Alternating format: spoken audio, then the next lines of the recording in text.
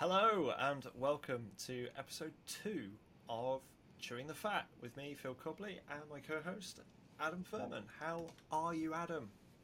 Very good. Haven't come off a night shift, so feeling normal this time. You are looking decidedly more awake than you did in episode 1. Yeah, and no man flu issues this time as well, so all good. How are you, my friend?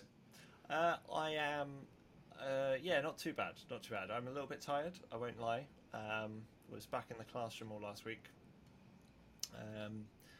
That was knackering, that was tiring. Forgot how tiring classroom work can be. Yeah. And then a long weekend, so it's been busy. But yeah, generally okay, thank you. Generally okay. Any alcohol involved over the weekend?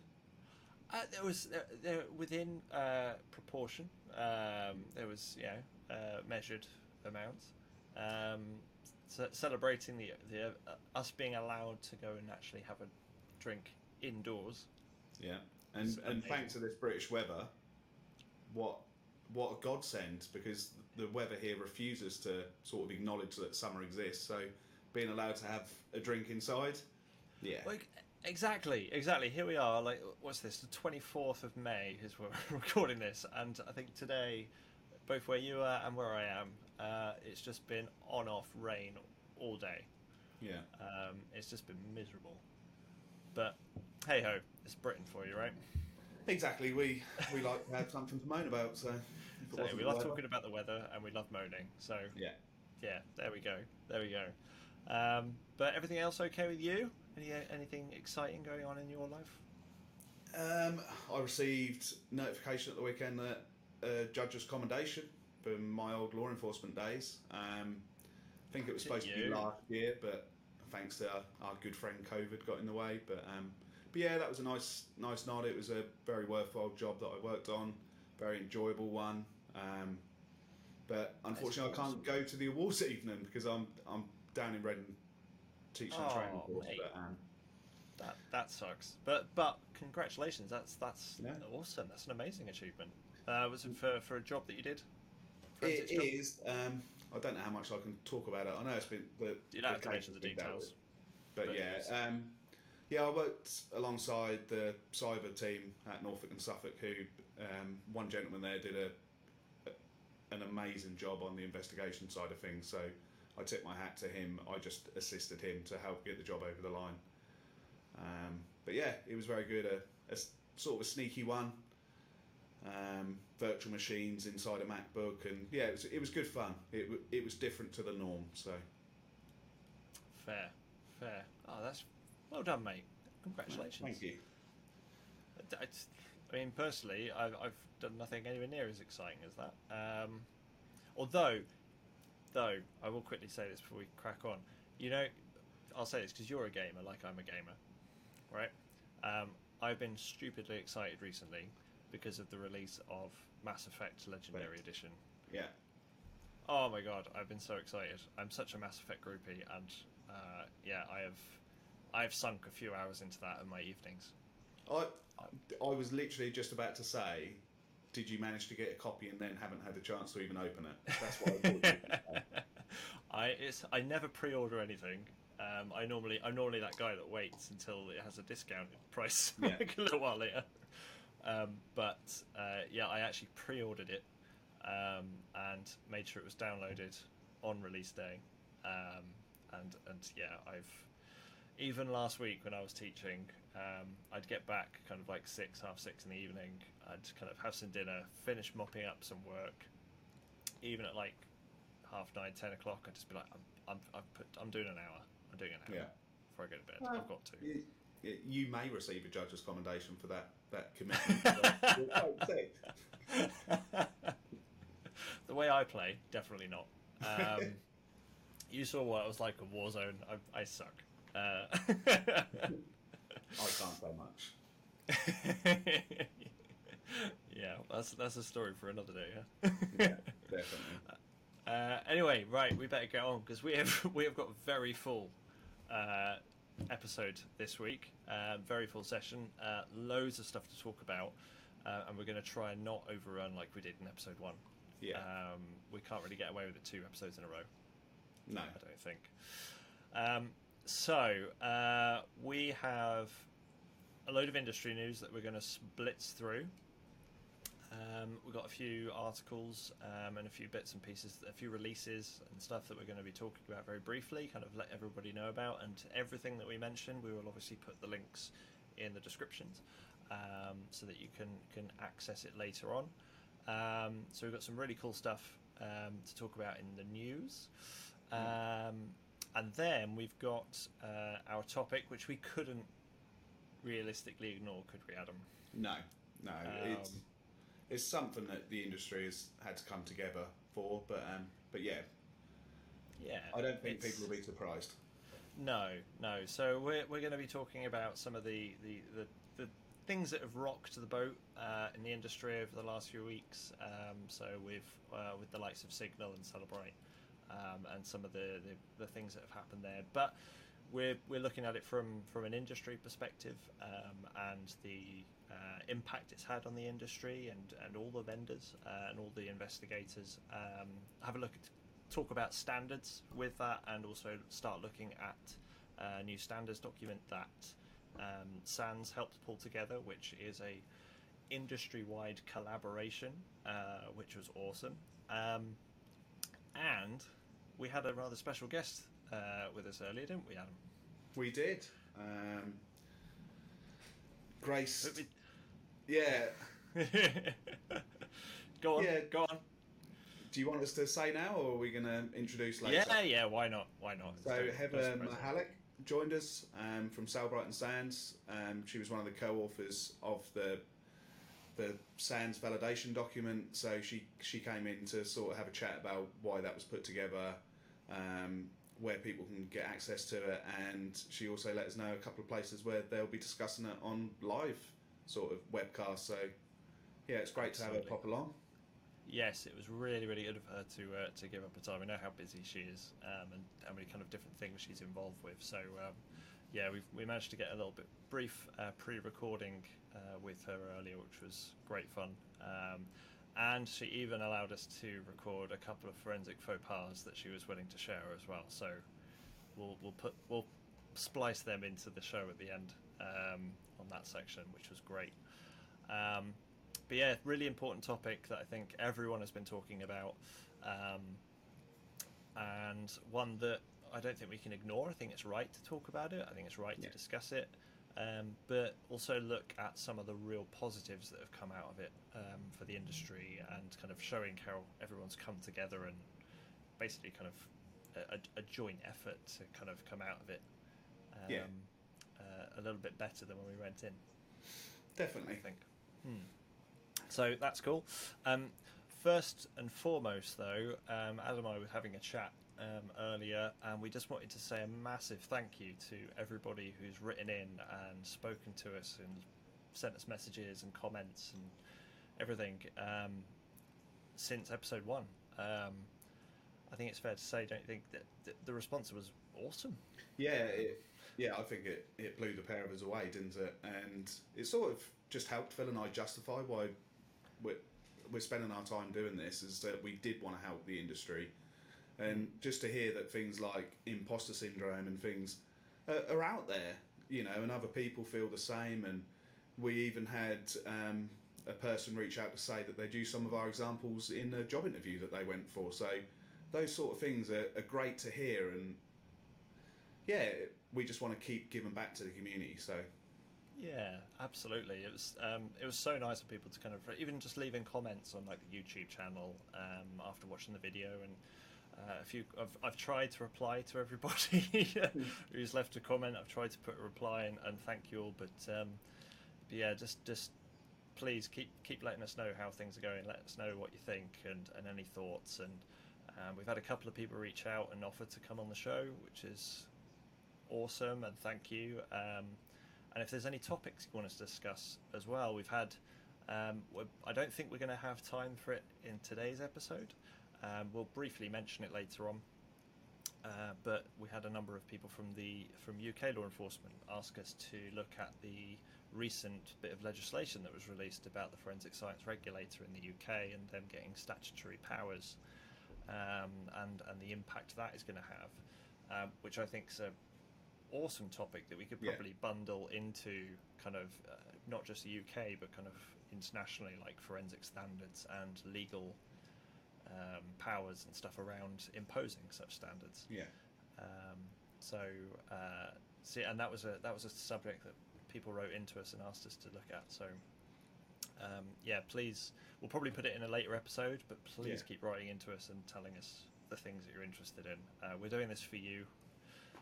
We enjoy doing it, and we'll keep doing it while there are people who want to listen and kind of hear what we've got to say. And we think we've covered most of the podcast platforms that people want us to put the content out on. Again, and we didn't actually mention the email address last time, did we? We didn't. What is our email again? I can't remember. The email address is podcast.ctf, so chewing the fat, so just .ctf@gmail.com. So podcast.ctf@gmail.com. There we go. Yeah, so nice and simple, nice and straightforward. It's a way for you to get hold of us if you need to. I'll promise I'll try to remember it next time. It's one of those days. Well, it wasn't until we got round to actually planning this episode where I said to Phil, we didn't actually mention the email address.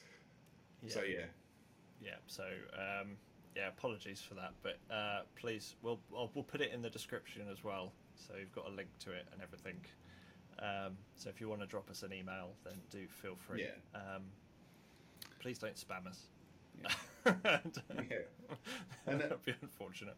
And also, apologies for the way the show notes look on Spotify. That is out of our control. We space them accordingly, and you can see that on the Acast website, or I think Apple and Amazon both display them properly, but Spotify just made a complete mess. So if you want to see links, go to Acast or another platform. Yes, that's a very good point. Yeah, thank you for mentioning that. We can only do what we can do with the tools, but we did try to make it look nice and formatted properly, and Spotify just went, here's some text. I'll strip out all your formatting. But there we go. Okay, right. Shall we crack on with some industry news? Yeah. I genuinely want a chime or something. I want a mock news beat that we're going to put on at some point. We need to sort something like that out. Even if I got a kazoo and started like doing the tune or something to like a news program or something. I don't know. I'm going to get you a kazoo now. You're going to get me a kazoo? Yeah. It's like... Yeah. Okay. Definitely. And my son got bought some by his auntie, and my wife will happily get rid of them out of our house for you to have. No. What I think should happen is I shouldn't be sent the kazoo. I think you should use the kazoo. Definitely not. You could use the kazoo and I'll read out the news. There you go. Yeah. It's fair trade, right? Oh, the way that shifted. I see. That's the old sergeant in me. You see, the old kind of like, no. I'll take your problem and I'll return it to you. It rolls downhill, as they say. Yeah, it's like the trainer thing, isn't it? Someone asking you a question, you go, yeah, but what do you think? Yeah. Tell me the answer. Yeah, I'm going to flip this on you because I don't really know the answer. I need time to research this myself. Right, let's get back to the news. Let's get back to the news. Right, first things first. And this video is going to come out terribly because I'm swinging on my chair. I can see that now. Oh, you've noticed we got rid of the green screens on this one. We have gone for au natural. I'm in my home office, and Adam's over in the MSAB Reading office. But we decided to ditch the green screens. We're going to give this a try, see what we think. Let us know what you think. Do you prefer it when we had the green screens? We just found it a bit of a faff. And as we mentioned at the start of the show, with having guests on, we can't expect them to have green screens, and then it would look strange on the formatting. So Yeah, please do let us know what you think. But we've just thought now we'll try it without the green screens, and it is so much easier not having to pull up the damn thing. Yeah. So, yeah, cool. Right, yeah. I'll try not to swing on my chair too much. So, industry news. First things first. Quick shout out to our friend Josh Hickman. He has released another Android image, a new blog. Called The State of Android Health Data Part 1, which to me, investigative brain on, suggests there's going to be a Part 2. Yeah, I'd agree with you there. You think? Yeah. Cunning as a fox. Yeah. Wearing a hat saying, I am cunning. So that's looking at health data, and he talks about the different operating systems and some of the proprietary operating systems like Garmin and things, and how a number of vendors are moving over to a standardized kind of operating system. The Wear OS is becoming Wear, I think. Yeah. So just another really interesting and detailed piece by Josh once again, really. So definitely worth checking that out. Absolutely. So please do. We'll put the link in the description, but please go and check that out and show him all your support and all your love. Josh, we love what you do. Thank you. Keep it up. Amazing stuff. There was an article you flagged up that you wanted to mention about Rabbit Hole. Yeah, it was more. There's a piece of software made by very talented Alex Caithness at CCL, which was originally called Ribbon. A sort of data decoder. Fantastic tool. And Alex got me, I was on a course, Alex was teaching Python, and he gave me a first look at Ribbon in its sort of infancy and asked my impressions, and I loved it. And he was telling me how he wanted to call the tool Rabbit Hole. And he wanted to do that because it was when you're investigating a P list within a database, and then within that P list there's another embedded P list, and so the saying, the rabbit hole. Yeah. And obviously he wasn't allowed to call it that, so it's just been re-released and rebranded with some improvements, and he's finally got to call it Rabbit Hole. So that's why I wanted to mention that, is that well done, Alex, you finally got your tool out there and called what you want. Yes, absolutely. So I think it's a really good idea to put a mention of it. They've got a little PDF document that's out now. Yeah. Which tells you a little bit about it. Again, we'll have the link down below. Really great tool.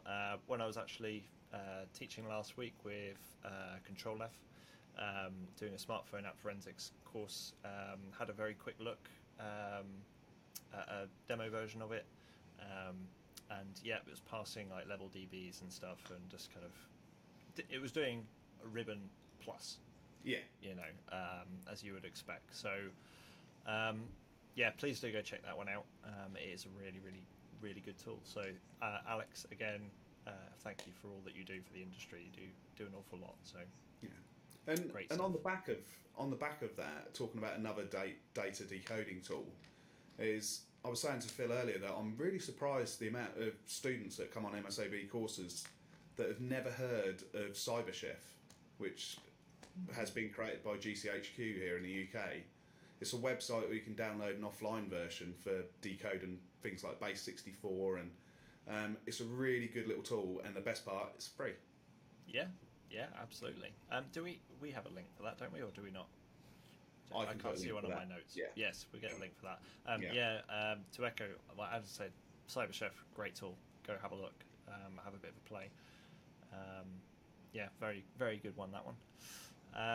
So what else is going on in the industry? We had an announcement with Datego partnering with MSAB. Yeah.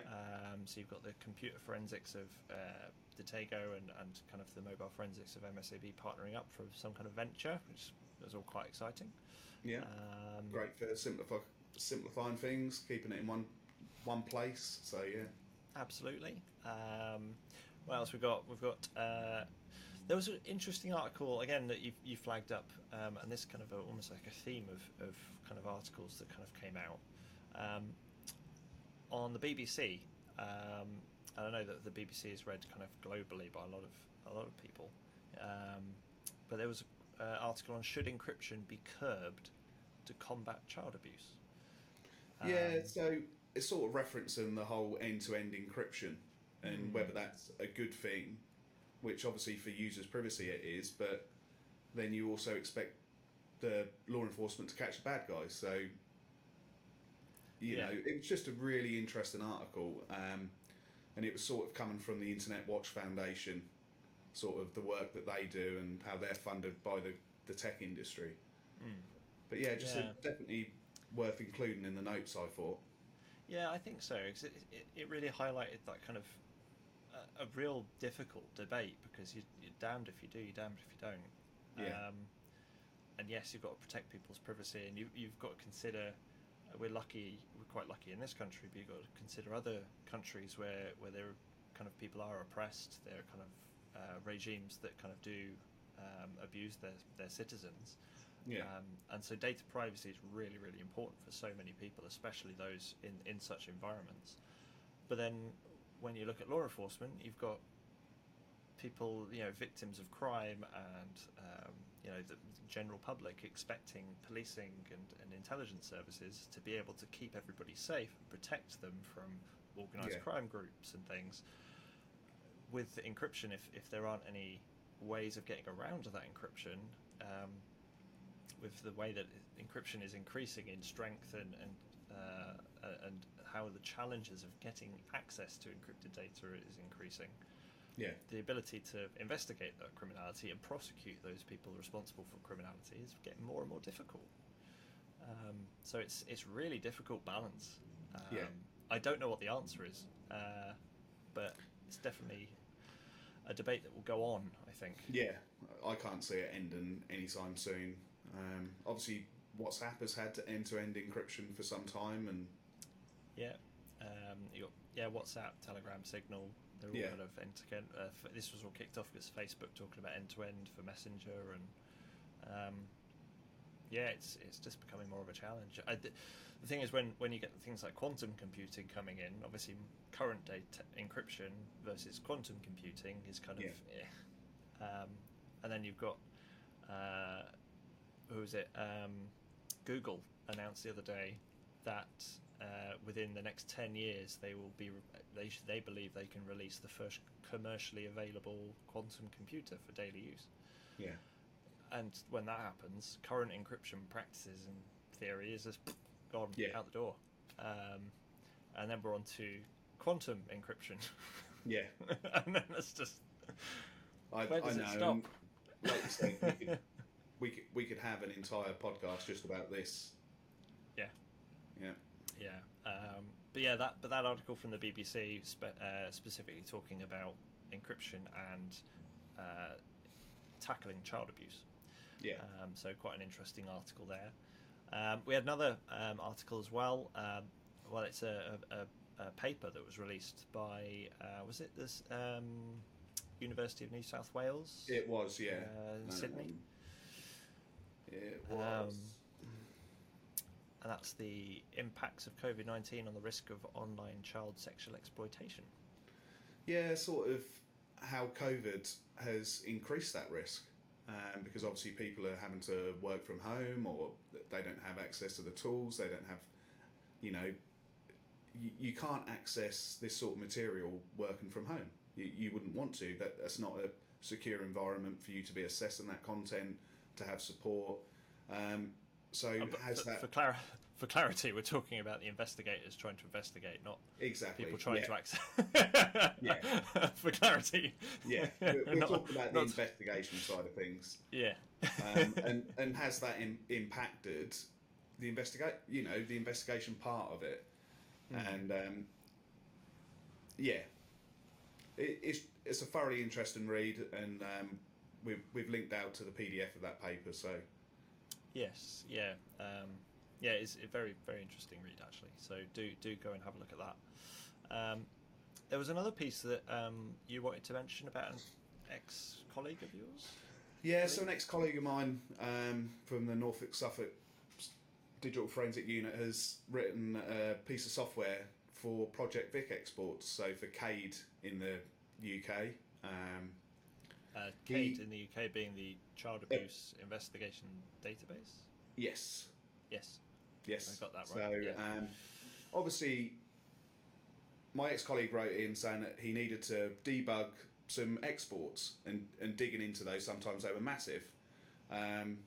The piece of software that he's written looks through the case details on an export, media items, media files, and does validation to make sure that when you import it into your grading tool or up to the CADE database, that the required details are there and you're not going to get any errors. And I know my ex-colleague reached out to CADE and Project Vic, who recommended that he got in touch with forensic tool vendors to sort of include it in their product and things like that. I know MSAB have looked at it and are looking to potentially adopt it into our tool, or at least reference people to it in case they're coming up to issues with their sort of CADE exports. But please feel free to reach out to us here at the podcast, and I can put you in touch with my ex-colleague who's more than happy to share this piece of software, because if it helps you do an export with 0 errors, then it's a good thing, and he's more than willing to share it. So awesome. Another fine example of community coming together, supporting one another. Yeah, love it. Definitely love it. Fantastic. And that was called Cascade. Cascade, yeah. Very. Yeah, I can see what you did there with the name. It's like slot that in there. Yeah. Tenuous links and stuff. Yeah. Then our final article that I was going to mention was the Microsoft and UK government make it easier for public sector to use Azure.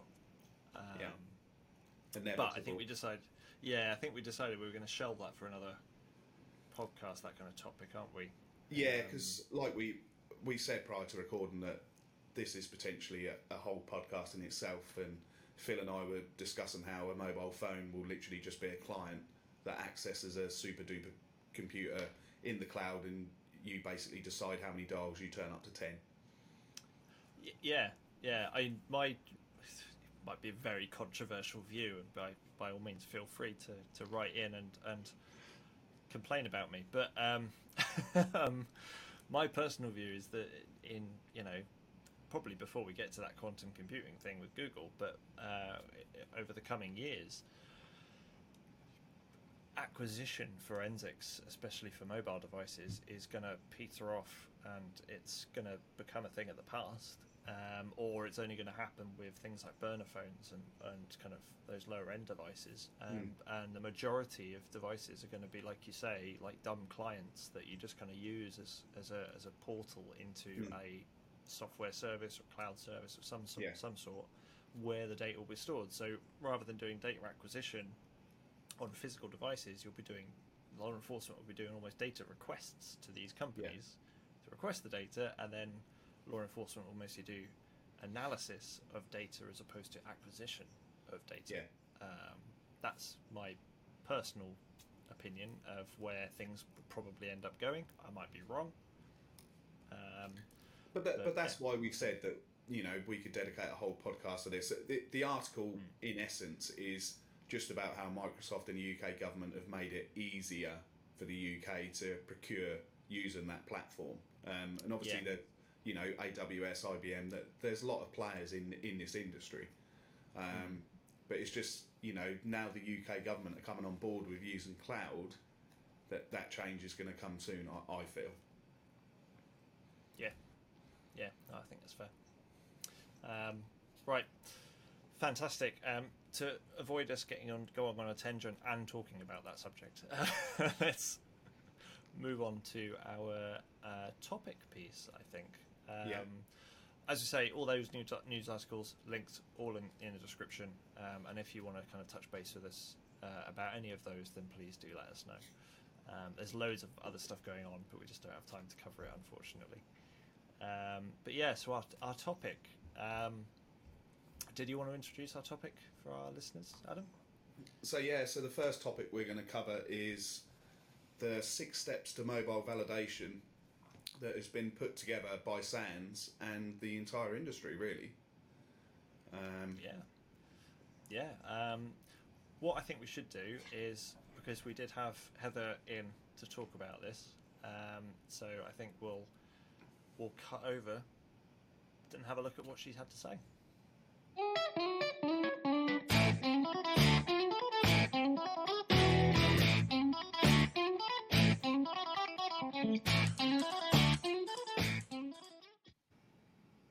Right, we're on.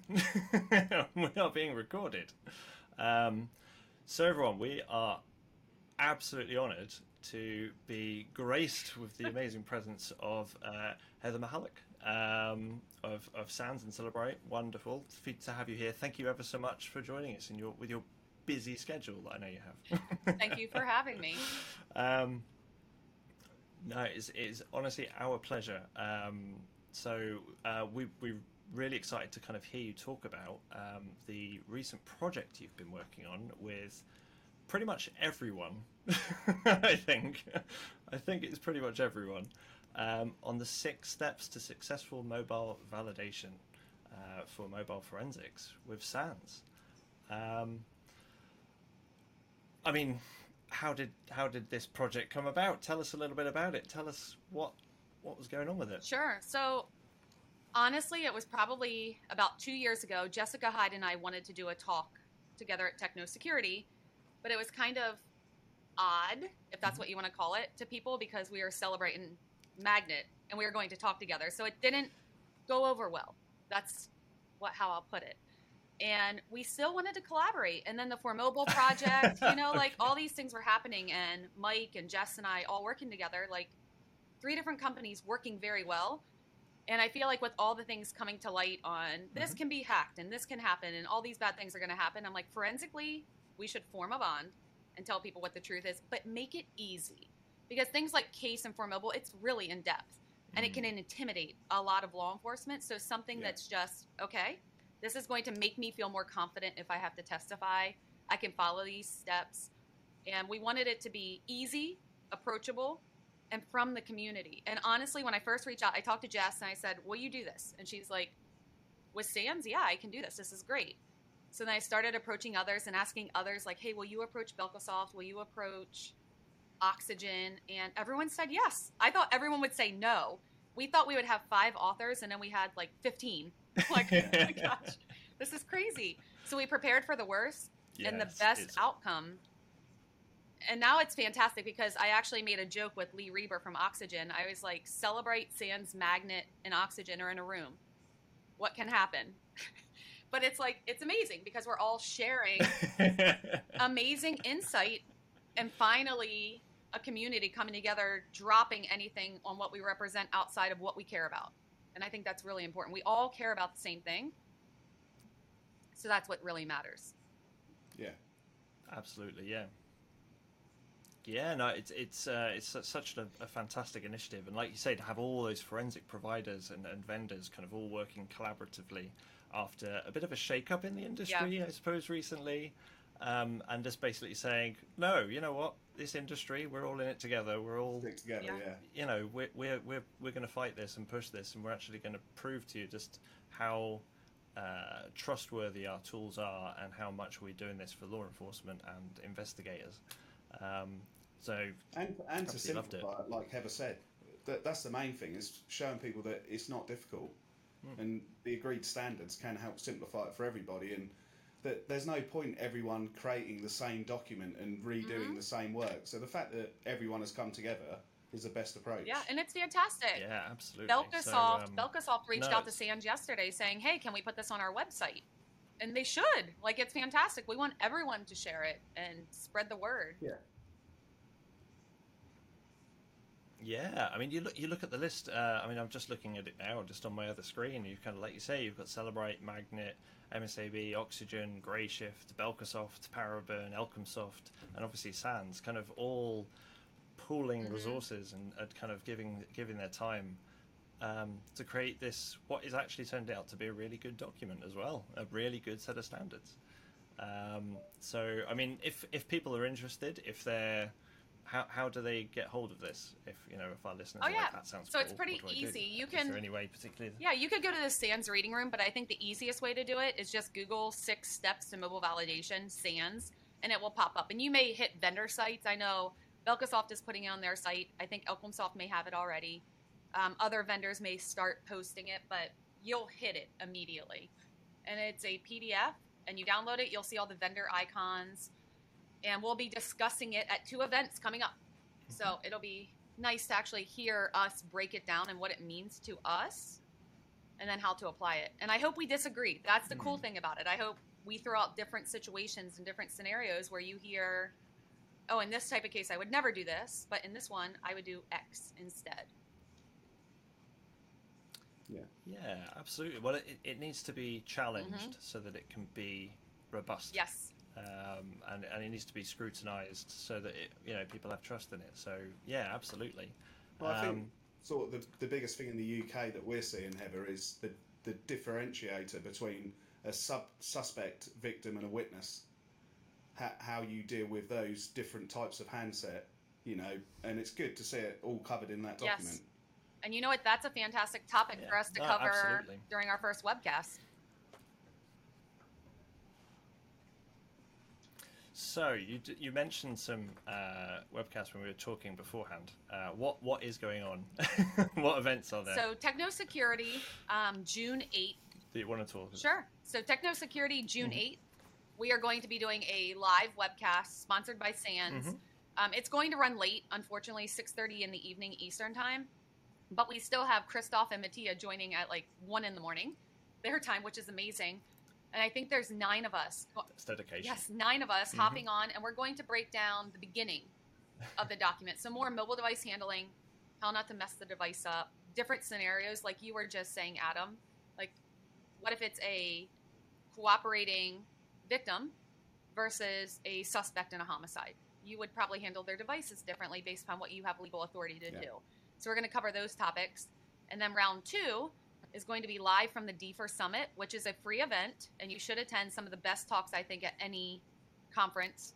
And I am biased, of course, but it's all fresh topics, all fresh talks, and we are right after lunch on day 1. That way, anyone in Europe can attend as well. And it's virtual, so there's really no reason not to attend. And we're going to be talking more about when you have to verify, when you have to validate, and when you should use more than one tool. Because sometimes you don't have to.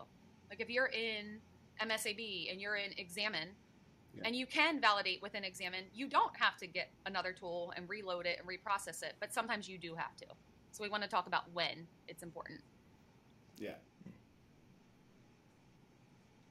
Sounds like a great topic.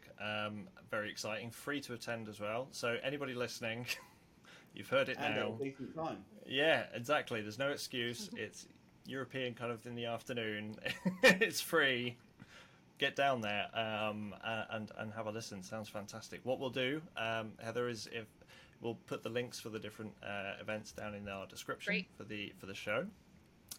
What we'll do is we'll also, I'll tell you what, to try and make it life easier to save people having to kind of throw into Google as well, we'll even put a link for the standards as well. We'll grab that, put that into the descriptions as well, and then people can access everything and hopefully leave some comments, feedback, thoughts, get involved in the discussions, and kind of, Heather, if you want, then if you want to kind of give us any kind of way of getting hold of you, for if viewers want to kind of get hold of you or SANS or whoever as well, then again we'll put anything in the description, and people can get in touch and let you know what they think. Okay, yeah, I'll send that to you.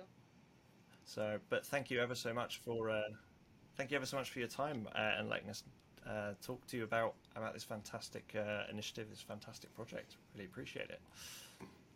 Thank you for having me. Now, I thought that was pretty good. Yeah, me too. Like I said earlier, just grateful to have Heather come on. Yeah, absolutely. Yeah. So, massive thanks to Heather for taking the time out of her busy schedule to talk to us about that. Really interesting, though. Really great to see so many vendors all collaborating together on this issue. So, I mean, those 6 steps, I'm not sure really, I'm very conscious at the time. So, but those 6 steps that we're kind of looking at for that paper, kind of looking at step 1, determine all possible extraction methods for your search authority. Makes sense, the first step. Moving on to process the data in more than one tool. obviously Heather was talking about how you can, in some of those talks that she mentioned with some of those conferences and the events and stuff, how sometimes you might not necessarily need to do that. You might be able to actually validate on one single tool. I'm definitely going to be dialing into that, because I'm very curious to hear what's going to be said on that one. But yeah, process the data in more than one tool. Deep dive forensics. Where's the push button stops? Where the push button stops and forensics examinations begin. Validation types: visual, cross tool, call details, detail records, CCTV, carving, replication is step 4. 5 is reporting, sharing your findings, and then 6 is education, which I think kind of also works with kind of competence and training and kind of... and resources like podcasts, like this sort of stuff. Yeah. If we could issue CPD for this, then I would love to. Maybe that's something we should aim for. We should aim to try and get this CPD accredited. Watch the podcast, get CPD points. Yeah, that'd be quite nice. But yeah, if you haven't had a chance to go look at that document, though, really, really recommend you go and have a look at it. And as always, link is in the description. The guys have just done a great job of keeping it simple, haven't they? That was the point Heather was trying to make to us, and from my view of the document, that's what it does. Absolutely, yeah, absolutely. And Heather did also mention the 4Mobile project, and how the 4Mobile project is developing these kind of, it's mostly predominantly the EU, but these international standards that I think tie in very closely to the 6 steps document that SANS produced. With everybody else, and those 4Mobile standards very explicitly explaining how they incorporate all of the existing kind of standards that are out there, and kind of almost kind of try to help piece them together in a big jigsaw. So things like ISO 17025, ISO 27043, and all of that 27 series of ISO standards, which kind of involve the investigation of digital evidence, essentially. Just all kind of bringing together, including the ACPO principles and everything else, into a internationally accepted standard, which surely can only be a good thing. Definitely, yeah. I mean, you start looking at collaboration between, like, the recent operations with EncroChat. That was an international effort. Did you see the best news story to come out of that? Go on. You must have done. That a man got identified for his love of Stilton cheese. Oh yes, I did see that. Yeah. Didn't they? They analysed the fingerprints. They did, and his palm. Yeah. Yeah. So for people who haven't seen that article, I think it was Merseyside Police reported it, or Merseyside. I think so. Yeah, it was in the UK. Yeah, it's from a chat thread where somebody held up a block of cheese, obviously asking someone, "Shall I get this?" And experts ran analysis on his fingerprint and palm prints and discovered who it was. All from a photograph. Yeah, on an encrypted chat. His love of cheese got him charged. I think it's brilliant. Yeah. You know what? I wasn't obviously involved. I do love cheese that much, though, that if it was either go to prison and have cheese, or never have cheese again, I'd probably get my orange jumpsuit out. I have to admit, I do love cheese. Comes with age, though. Cheese. Like all good things. Yeah. Just as your taste buds die as you get older. I'm not going to start commenting about age right now. No. Anyway, just very briefly before we kind of move on to our next, the topic that kind of links into the standards. If anyone hasn't seen it, there's also an article out on Forensic Focus about digital forensic standards in Q1 of 2021. Again, link will be below. And that article kind of summarises a lot of different standards and a lot of different discussions that have happened from different organisations and publications that have come out about standards in forensics. And I mean, I think that summarises it fairly. Yeah, Is that okay? I think the best part of all of this is it saves everybody from reinventing that same wheel. You know, if we all work and agree to them standards, that, you know, it sets everyone on the same platform, doesn't it? So it's good. Yes, exactly. And as we know, standards are very, very important and critical, particularly things like ISO 17025 with method validation and verification of your tools and your processes, and very, very important for building trust in tools. See what you did there. See my tenuous link again. Yeah. So bad at this. But yeah, building trust in tools, which leads us on to the topic that has probably been the topic for the last few weeks, really, hasn't it? In the digital forensic world, which was everything that kind of happened with the clash between Signal and Celebrite, which we can't ignore. We can't pretend it didn't happen.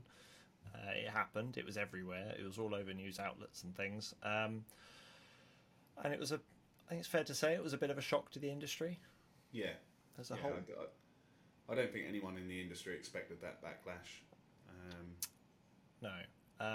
And I don't think it's fair to criticise any specific tool or focus on any particular tool or vendor.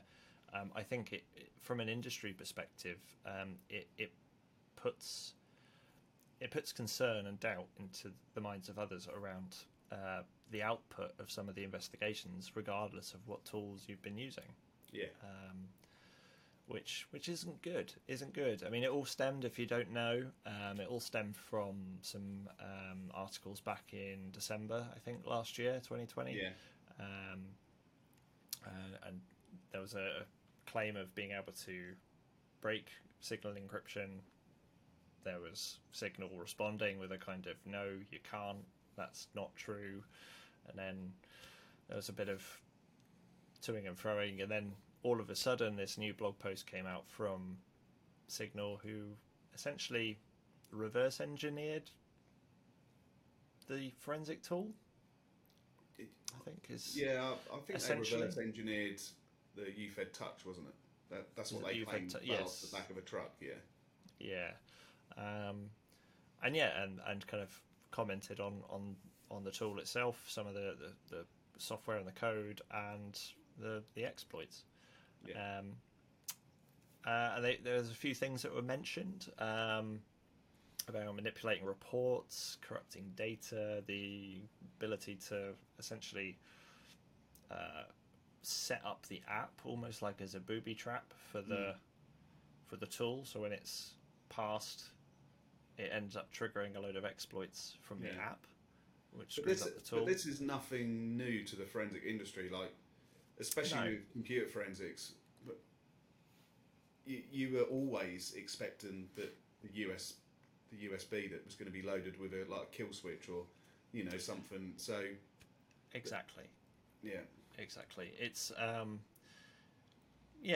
think it was.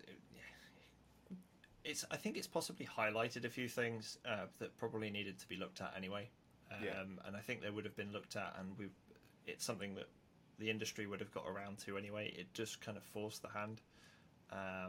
Celebrate came back and did have a response, and kind of almost immediately came out with a patch. Whether that's patched things or not, I don't know. I haven't looked at it. I don't know whether that's done the trick or not, but they came back with a response, kind of reaffirming their dedication to the industry, to law enforcement, to people having trust in the tools. And you were right, Phil, that this affects the entire industry, because if one defence lawyer uses this to cast doubt to a jury, it doesn't matter what tool is being presented in the box. So this does affect everyone in this industry. So but I think going back to the standards and things like validation of tools, I think it really just highlights the need to do that. Because let's be honest, anti-forensics isn't new. It's something that's always been there, of different varying levels of success and capability. Cleaner has been out for years. Exactly. That gets flagged on every forensic tool as, yep, this is dangerous. But yeah, anti-forensics has been around for a long time, and I think just making sure that investigators and laboratories validate those tools with known inputs and known outputs, knowing that the tool is able to perform correctly, and then validating and verifying those results, doing your manual checks as well. I think kind of combining all of those things together, you're going to be able to provide the reassurance necessary to say, no, this tool has worked as it should have done. Yeah. But I don't know about your thoughts. It also really flagged to me and highlighted to me the importance of the competency of the investigator to understand what the tools are meant to be doing, and understanding how the tools work, and mostly automating things that we could do ourselves manually, and therefore with the validation work, having the ability and the knowledge and expertise to then be able to manually check some of those results properly, so that you can then turn around and say, no, the tool has automated all of these processes, but when I manually checked it, this is actually what I got. Which reaffirms that the tool has worked as it should have done. Anything that sways away from push-button forensics, in my opinion, is good. So, the fact that it reinforces that need for manual validation is a good thing. Yeah. And when you testify and give evidence, you can't stand in the box and say, I pushed a button. That doesn't cut it.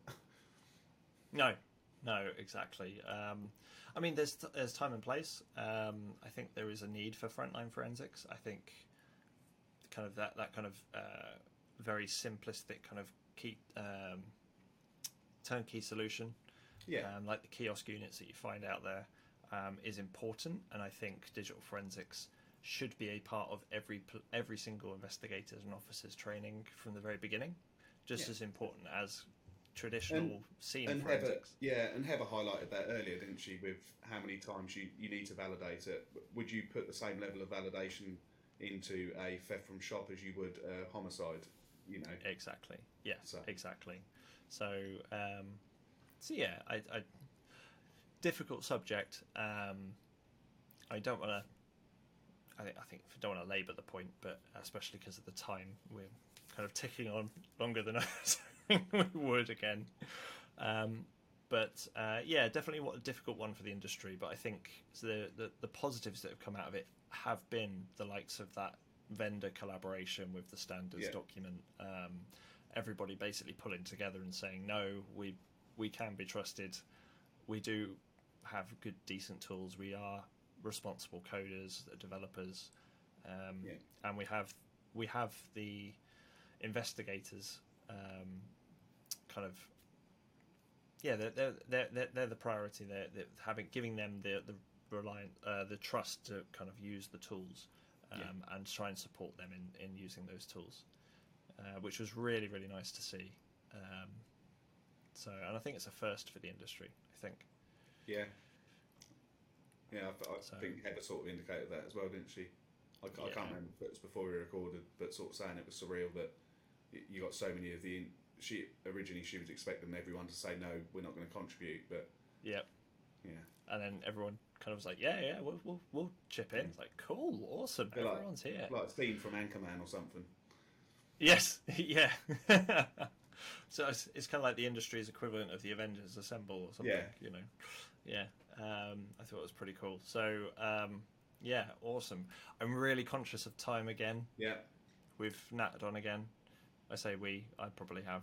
More than we're going to talk about the FSR bill, but I think we covered the fact that we're going to include a few links so you can have a read, but that's definitely going to be a topic for another podcast. We're just definitely not going to have time for that today. We have got a few links from the Houses of Parliament. Yeah, we're best leaving that because otherwise we're never going to have time. No. No, I think we're pushing it as it is. So, right. On that note, let's draw a line under that topic. We can always continue it another day. That's fine. Yeah. And let's now go to what I love, my favourite part of the show. I don't know about you, but let's have a look at our forensic faux pas.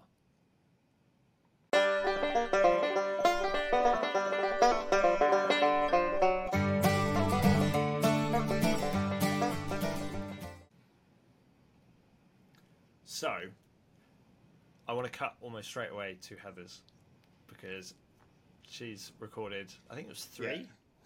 Yeah. She told us 3. I said I asked her for 1. She gave us 3. It was brilliant. Yeah. She was like, "Oh, I've got 1 more." Brilliant. So, bearing in mind how long Heather's been in the industry, how well known she is, how well respected she is, and the experience she has. This is especially for those people who are new to the industry. Have a listen to this. Now, one thing that we are going to ask you, you're welcome. One thing we are going to ask you, kind of have pushed you to see if you wouldn't mind leaving us a forensic faux pas.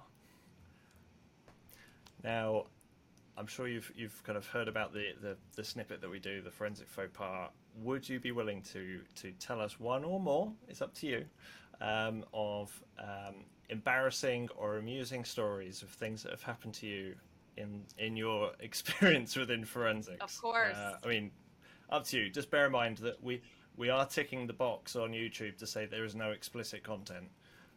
So just to say. Nice. But yeah, feel free to enlighten us with your forensic faux pas. You know, I have a lot of them, and I wrote a blog once, and I made a joke. I love memes. I love making jokes, and I put a meme at the beginning. It's like, I don't know more than you. I've just made all the mistakes before you. So that's really how I summarize myself. My first one, it was my first search warrant ever. I was 22 years old. We were over the border in Mexico, and my boss said, go get some hard drives and bring them back to me. I barely knew what a hard drive was, so I thought it would be awesome and very impressive if I brought like 20 at the same time. These are old platter hard drives. So I have them all in my hands and I'm walking. They all shatter to the floor. Not good. So me trying to show off like, look. Oh no. And part 2 that wasn't good, I didn't document which machines they came from. So I was like, oh, this was a mess. So that one's not terrible. Oh. But one that I thought was going to end my career.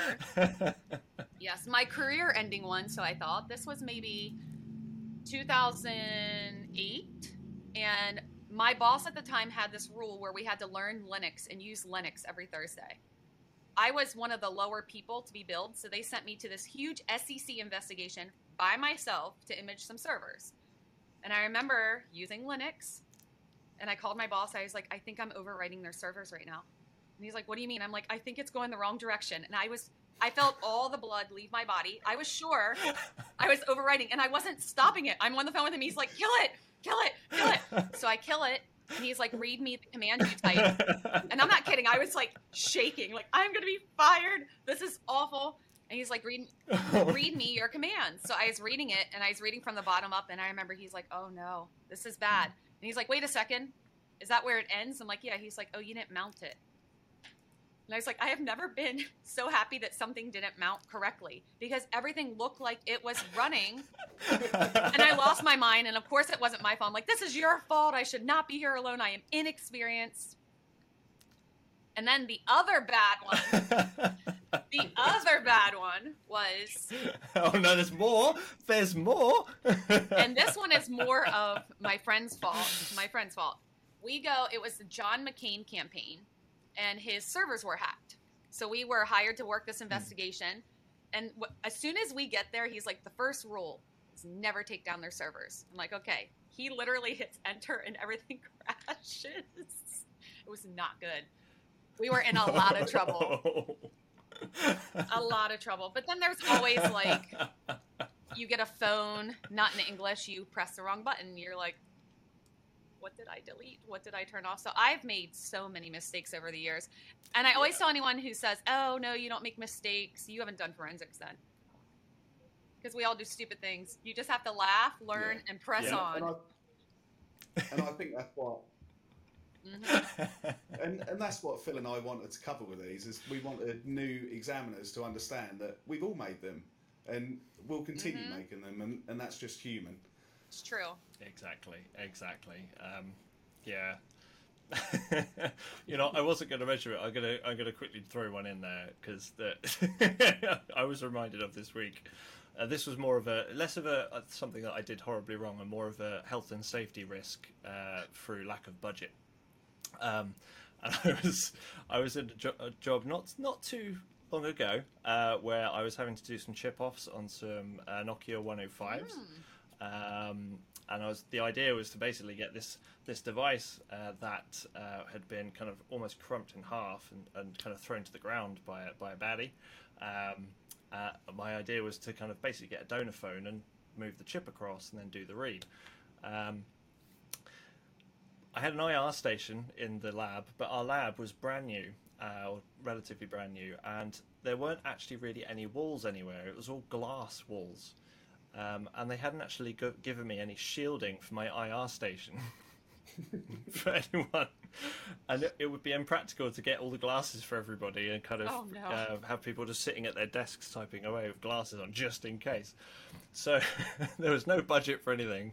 So I built a shield around my IR station using an old cardboard box and some packing foam. And I got a load of cable ties, and it was a beautiful work of art. It was amazing. It took me like a whole afternoon, but I built this whole encompassing shield, and I even put a little door on the front of it.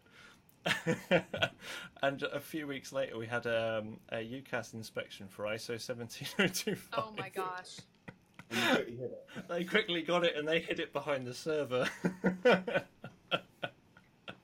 And it was just like, yep, that's going to go up in flames. That is going to catch on fire. The whole lab's going to burn down. It's going to be my fault. But the chip off worked. So that's all I say. But there we go. Heather, those are fantastic. Thank you ever so much for sharing those. We're thinking that maybe at some point we might end up doing like a best of compilation, and I'm pretty sure at least one of, if not a couple of those will be in that at some point. I think you could probably get a really good meme of someone dropping hard drives. Yeah, that is a brilliant idea, and especially given how much you've already told us that you love memes. Yeah, maybe we can try and get that drawn up, and you can include it in your slide deck at the event.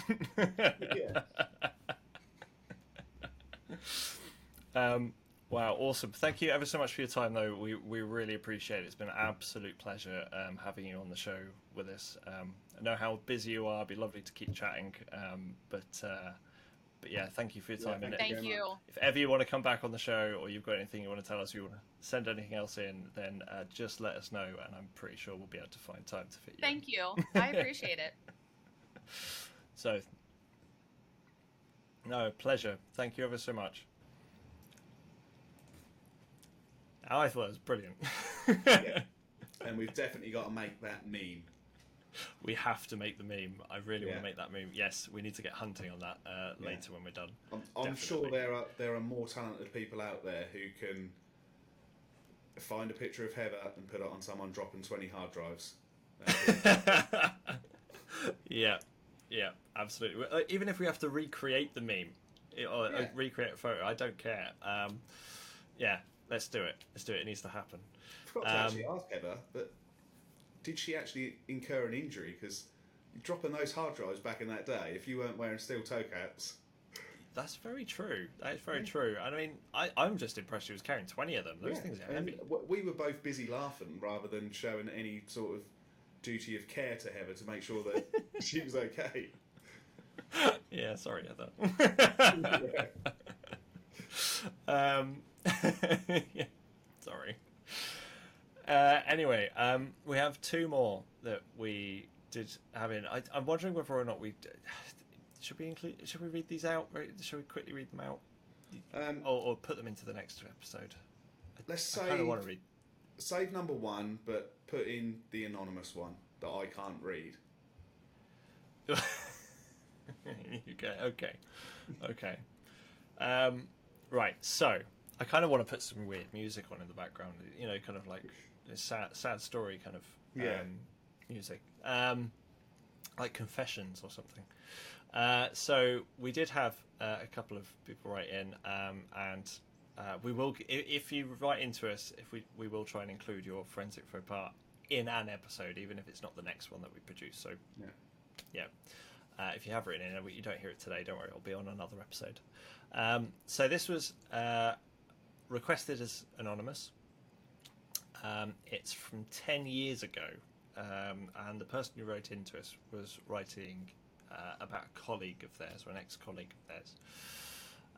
And it's an advisory tale for stories relating to PPE, so protective equipment. So the person who submitted this had a colleague who, unfortunately, had a habit of chewing things, particularly pen lids. I think we all know somebody who's done that. So we all know someone like that. On this particular occasion, he was conducting a manual examination on a mobile that had a stylus. It was that period of time when phones were transitioning from PDAs to phones, and a stylus was still considered fashionable and useful.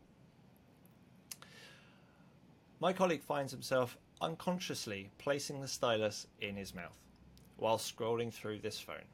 So, phone, stylus from said exhibit, and officer putting stylus in their mouth as they're idly scrolling through, I assume doing a manual examination. Yeah. Several minutes later, he stumbles across a video, a personal recording by the owner. Don't get me going. This video depicts the owner sitting in the cab of his lorry, taking said stylus and inserting it down his nethers. Places where styluses definitely should not go. Not go, no. Suddenly, my colleague is now cognizant of what is in his mouth. And was a paler man than when he started the examination. As you can imagine, he was briskly rushed to hospital for the necessary jabs. I mean, that's kind of horror levels of horror, isn't it? As an examiner, of you don't want that. Nobody wants that. That's so. I think the moral of the story is,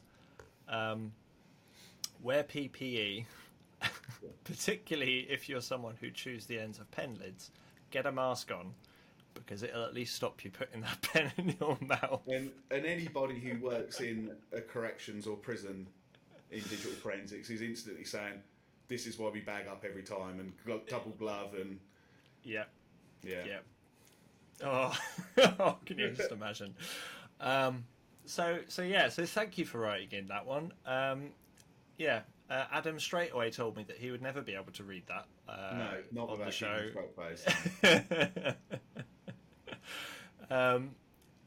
We do have more. We don't have time for them today, unfortunately. But we will endeavour to get all of the forensic faux pas into future episodes. Please do keep writing in. I think that's all we've got time for on today's show. Is there anything else you wanted to add in, Adam, before we close things out? Just a reminder of the email address, so podcast.ctf@gmail.com for forensic faux pas or anything else that you'd like us to cover. There we go. We are on Twitter. We are on. We did create a Twitter account, didn't we? We did. Yeah, you did specifically. Yeah, you did. So we are on Twitter. We do share everything on LinkedIn. I don't think we don't have a LinkedIn specifically, no. But you and I are both on LinkedIn. So if you want to kind of reach out and connect with us, we share stuff about the podcast on there. And yeah, please subscribe to the different channels: YouTube, Spotify, Apple Podcasts, Amazon Music, Acast, wherever. Not Avast. Yeah. Like I kept saying last time. Yeah. Not Avast, Acast. Yeah, subscribe and you'll get notified when there's new episodes. But yeah, feel free to reach out to either of us, connect with us, chat to us, give us feedback, let us know what you want us to talk about, and we'll do everything that we can to continue supporting you guys and the rest of the community. So big thank you once again for tuning in and taking your time. Yeah, thank you ever so much, and we'll see you next time. Thank you.